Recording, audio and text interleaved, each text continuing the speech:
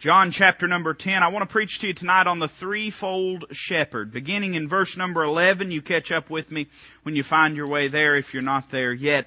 The Bible says in verse number 11, I am the good shepherd. The good shepherd giveth his life for the sheep. But he that is an hireling and not the shepherd, whose own the sheep are not, seeth the wolf coming, and leaveth the sheep and fleeth. The wolf catcheth them and scattereth the sheep. The hireling fleeth because he is an hireling and careth not for the sheep. I am the good shepherd and know my sheep and am known of mine. As the Father knoweth me, even so know I the Father, and I lay down my life for the sheep. And other sheep I have which are not of this fold. Them also I must bring, and they shall hear my voice, and there shall be one fold and one shepherd. Therefore doth my Father love me, because I lay down my life, that I might take it again. No man taketh it from me, but I lay it down of myself. I have power to lay it down, and I have power to take it again. This commandment have I received of my Father. Let's pray together. Heavenly Father, I'd ask that you'd bless your word through the power of the Holy Ghost. Father, that you give me the unction that's needed to preach your word. Father, that you give all of us the unction to listen to the Holy Spirit's work in our lives and hearts. If there's one amongst us that's lost and undone, show them their need of Calvary. But above all things, Lord, we pray you glorify your name, glorify your Son, that he'd be lifted up high and holy in this service. Father, we love and thank you for it. In Christ's name, amen. The psalmist said, the Lord is my shepherd. We use that terminology, shepherd, and we just think of it as a fellow that's going to herd sheep.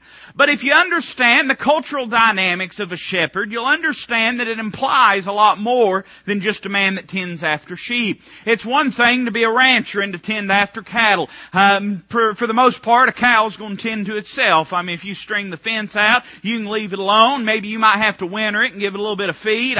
I'm not saying there's no work that goes into it. But I don't know that you could call it a constant job. But that of a shepherd is that of a constant job. It's a personal job. It's a job that takes a lot of care, a lot of concern, and a lot of time. So I believe it's fitting that our Lord is called our shepherd. 3 different titles concerning this idea of the shepherd are given our Lord in the Word of God. And we just read one of them, but I'll go ahead and give you all 3 of them very quickly. We find that in John chapter 10, he's called the Good Shepherd.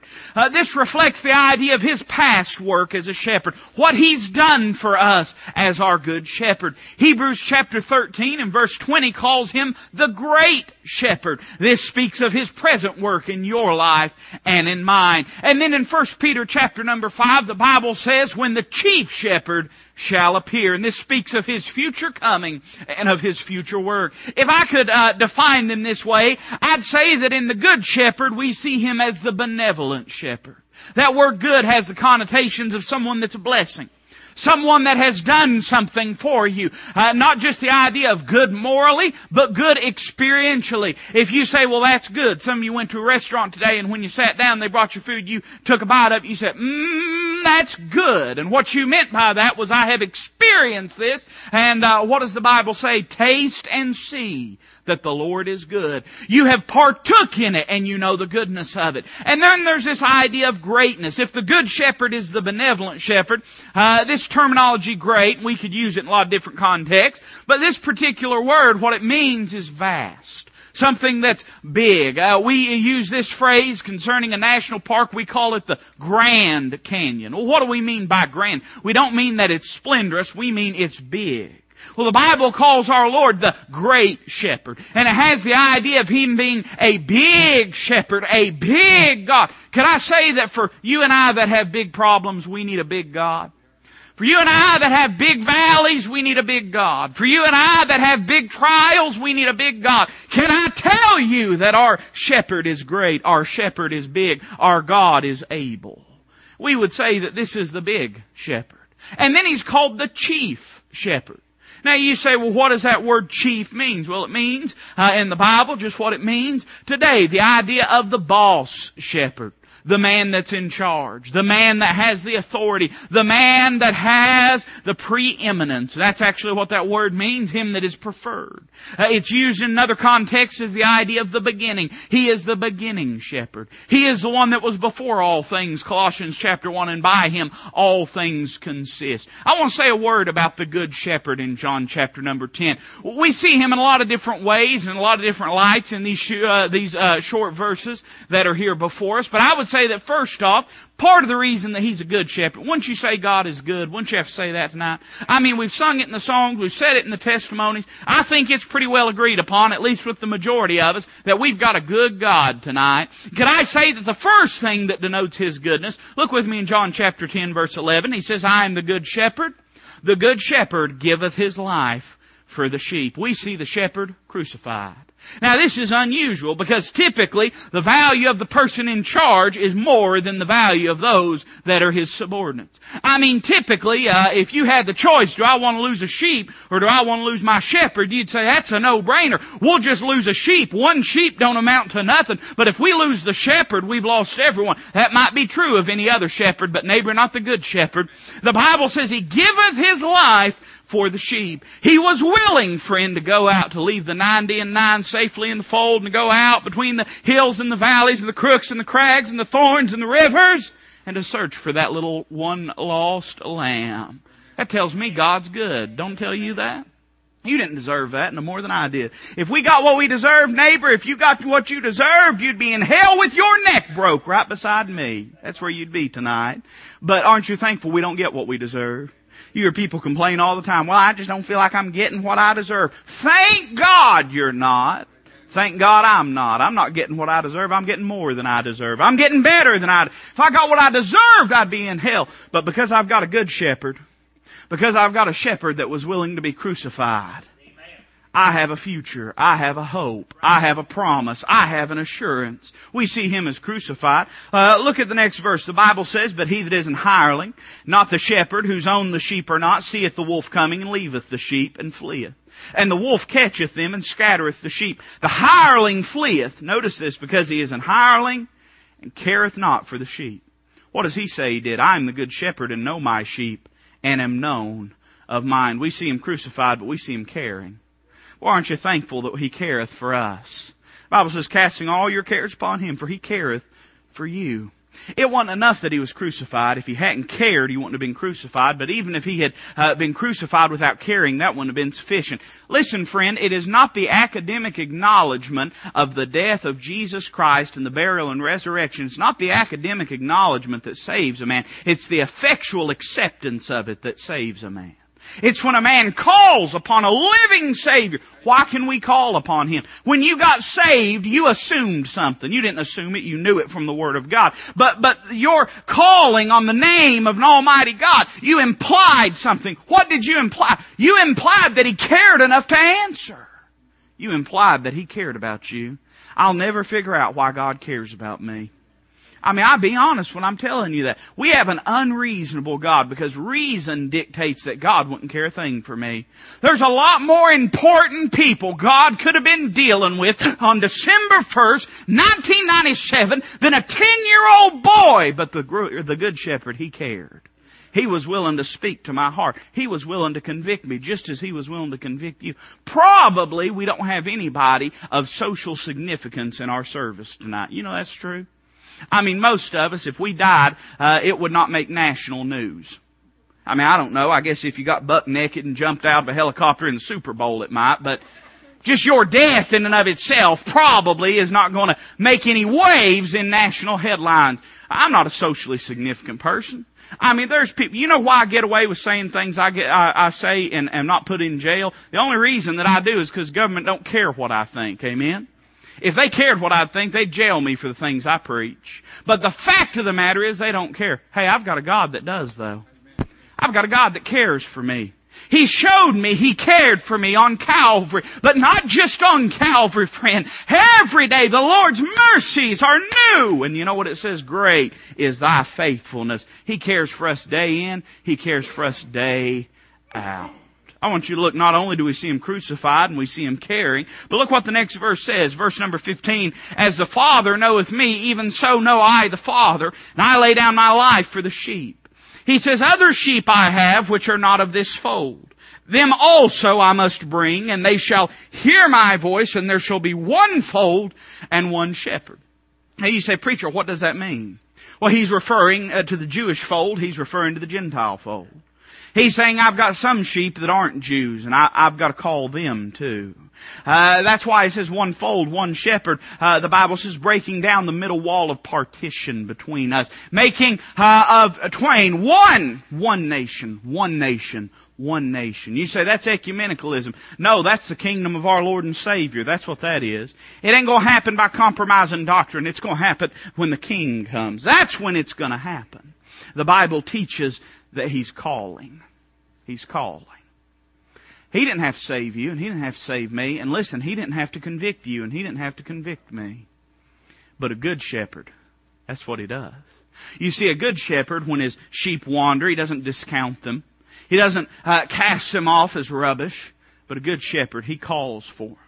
It's said concerning sheep, and I'm not going to go through a whole, thing tonight about the cultural context and stories and analogies about shepherds, but it's said that every sheep, they know the voice of their shepherd.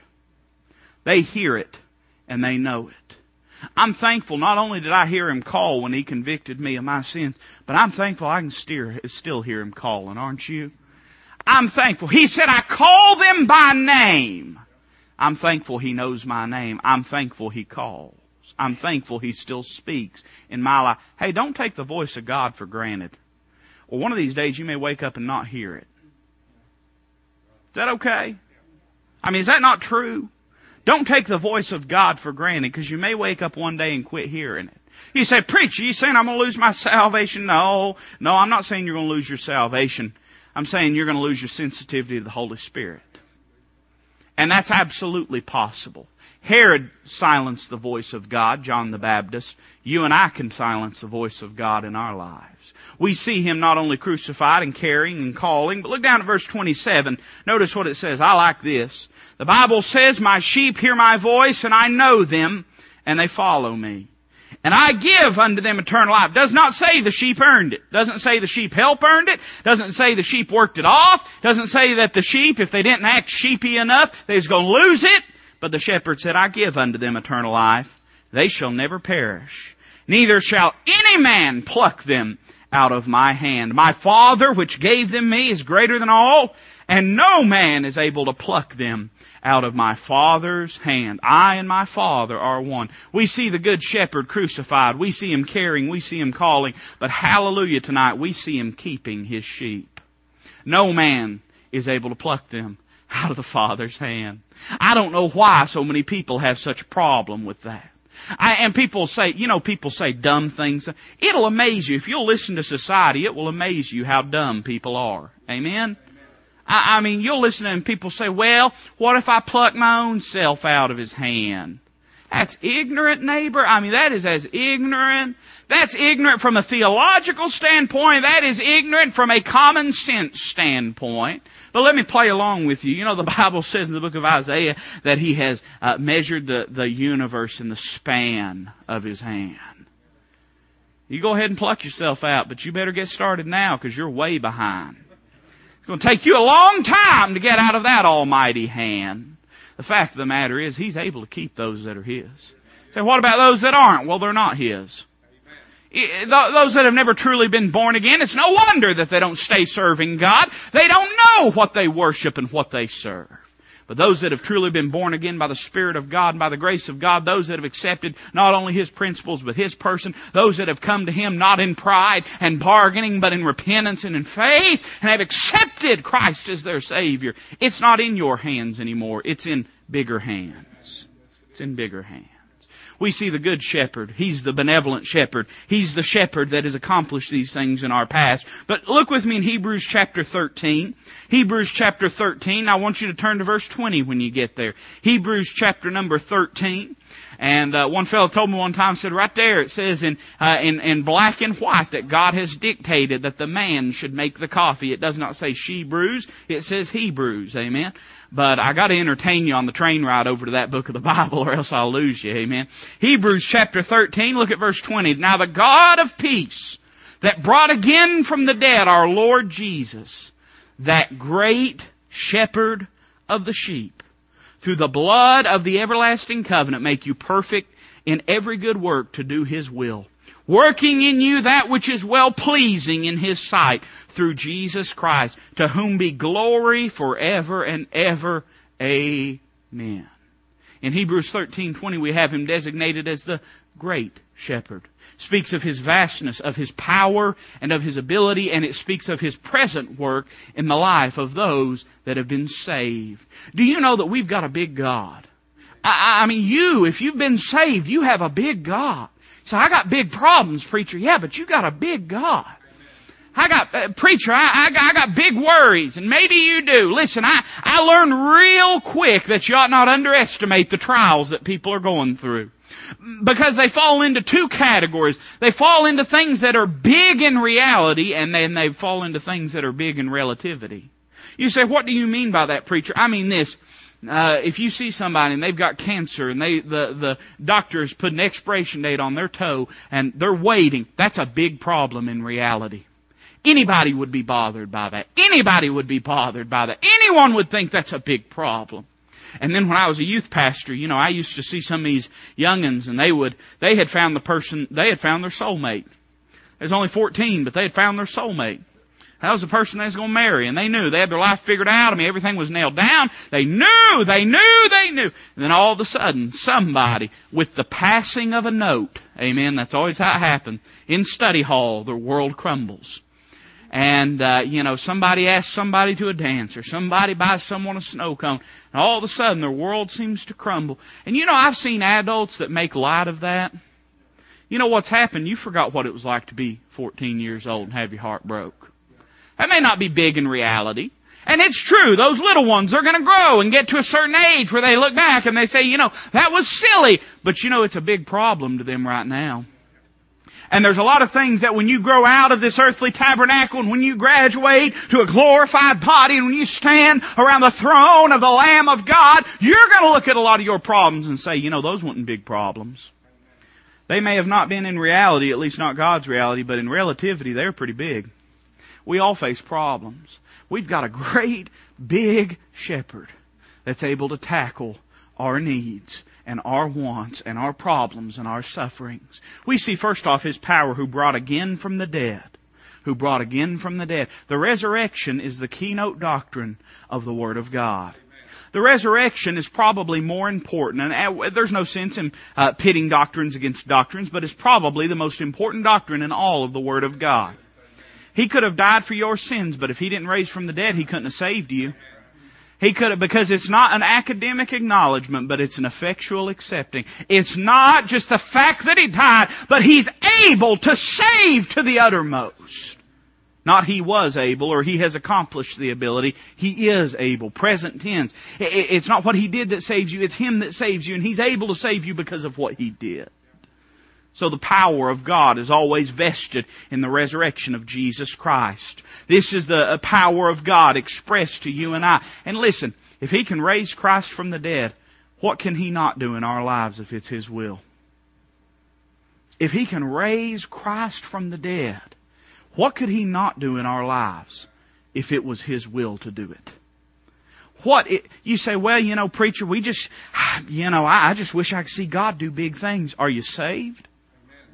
If you're saved, God did something a lot bigger than parting the Red Sea. If you're saved, God did something a lot bigger than breaking a bunch of fish and bread and feeding 5,000. If you're saved, listen, if God resurrected your soul that was dead in trespasses and sins, He did something a lot bigger than when He cried out, Lazarus, come forth. And if He can raise our Lord and Savior from the dead, you say, well, that ain't no big deal. People had been raised from the dead before. Well, they hadn't raised themselves from the dead. I lay it down that I might take it up again. This power have I received. This commandment have I received from my Father. He raised Himself from the dead. That's how big of a God we've got. He didn't need anyone's help to raise Himself from the dead. He did it according to His own power.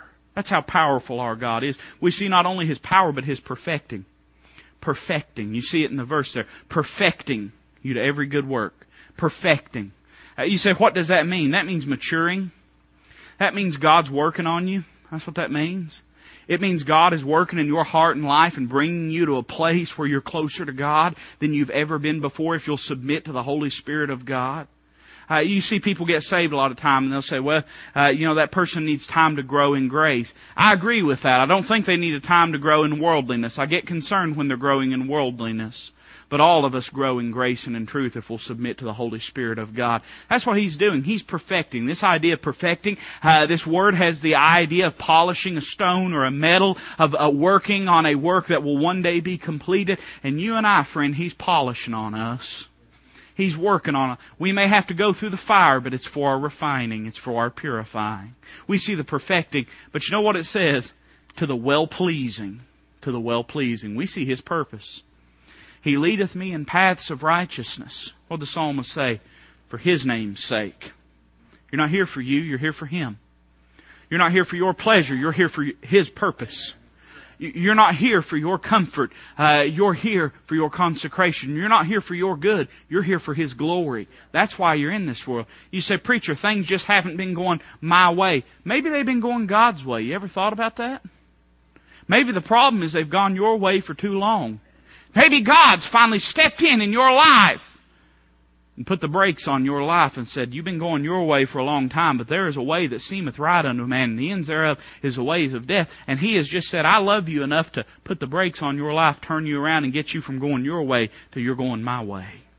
That's how big our God is. Our God is able to make us what we need to be for His glory, for His honor.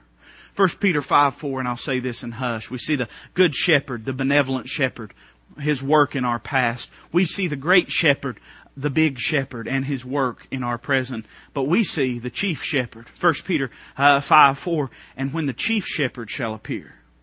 When the chief shepherd, I'll read it to you. I don't want to misquote it. 1 Peter chapter 5, verse number 4, the Bible says, and when the chief shepherd shall appear, ye shall receive a crown of glory that fadeth not away. We see Him as the boss shepherd. You say, well, that's not as pretty and alliterated. Well, no, but it conveys the idea. Amen. He is the boss shepherd. He is the king of this world. I know He's not the prince of this world, but He's the king of this world. Somebody say amen right there. I know that He may not be controlling the wickedness of this world, but He is in control of what takes place in this world. He is on His throne, and no one will unseat Him. We see three things. I want you to notice first His role, that of chief shepherd. No longer, listen to me friend, no longer will He be led as a lamb to the slaughter. No longer will He be trod under foot of wicked men. By one sacrifice, He put away sin. No one's putting Him back on the cross. I know the Roman Catholics like to convey Him on the cross. Wonder why that is? Did you ever stop and think maybe they like to convey Him on the cross because their whole theological premise and principle dictates that His work was not sufficient and that it must be supplemented by the work of the church and sacraments and charity? Could it be that's why they like to convey Him as perpetually on the cross? Because they like to convey His work as perpetually unfinished and needing to be supplemented by the Roman Catholic Church. I don't believe He's still on the cross. I believe He's seated at the right hand of the Father. I believe He ever liveth to make intercession for us. I believe that we are dead and our life is hid with Christ in God. I don't believe that He stayed in the tomb. I don't believe that He stayed as a lamb led to the slaughter. I believe on the third day that He arose. I believe on the third day that He had victory. I believe He led captivity captive and ascended upon high and gave gifts unto all men. I believe that He ascended up into glory. I believe that He's coming back again. I believe that He is the chief shepherd. I believe He's exactly what He says He is. We see His role, but we see His return when the chief shepherd shall appear. Our shepherd has not left us comfortless, but He has given us the Holy Spirit. But He has also, not only has He not left us comfortless, He's not left us continually or perpetually. Our shepherd is returning. We may feel as though we are a flock scattered.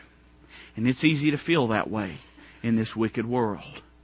But our chief shepherd has promised He will return. And when He comes back, He's coming as a conquering king. When He comes, He's not coming for a vote. He's coming to set up a kingdom. We see His return. But finally, and I'm going to hush, we see His reward.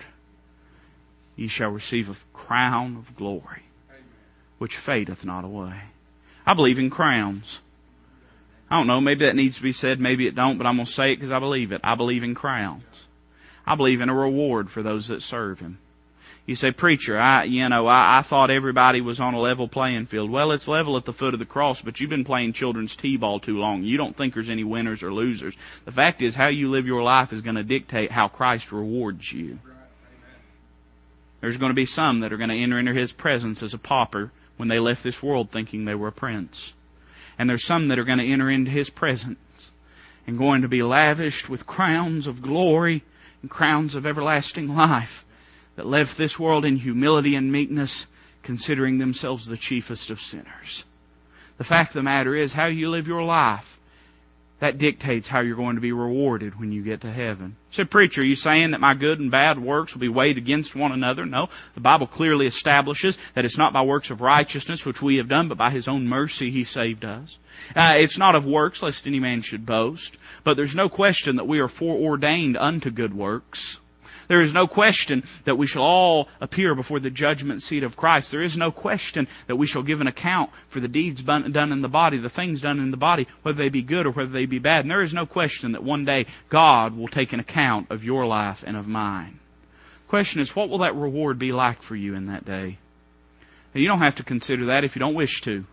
But I believe it's in all of our best interest for us to look at our own. Don't consider someone else's life. They're not accountable to you, and you're not accountable to them. They've got a chief shepherd. They'll answer to their chief shepherd. But you as a sheep and me as a sheep, we ought to look at our own lives and ask ourselves, how have I lived? Would my shepherd be pleased? Have I been grazing where He told me to graze? Have I been staying where He told me to stay? Have I been obedient as He's expected me to be obedient? He don't ask a lot of us. He gave everything for us. He don't ask a lot of us. The question is, have you been serving and living and loving Him like would be pleasing in His sight?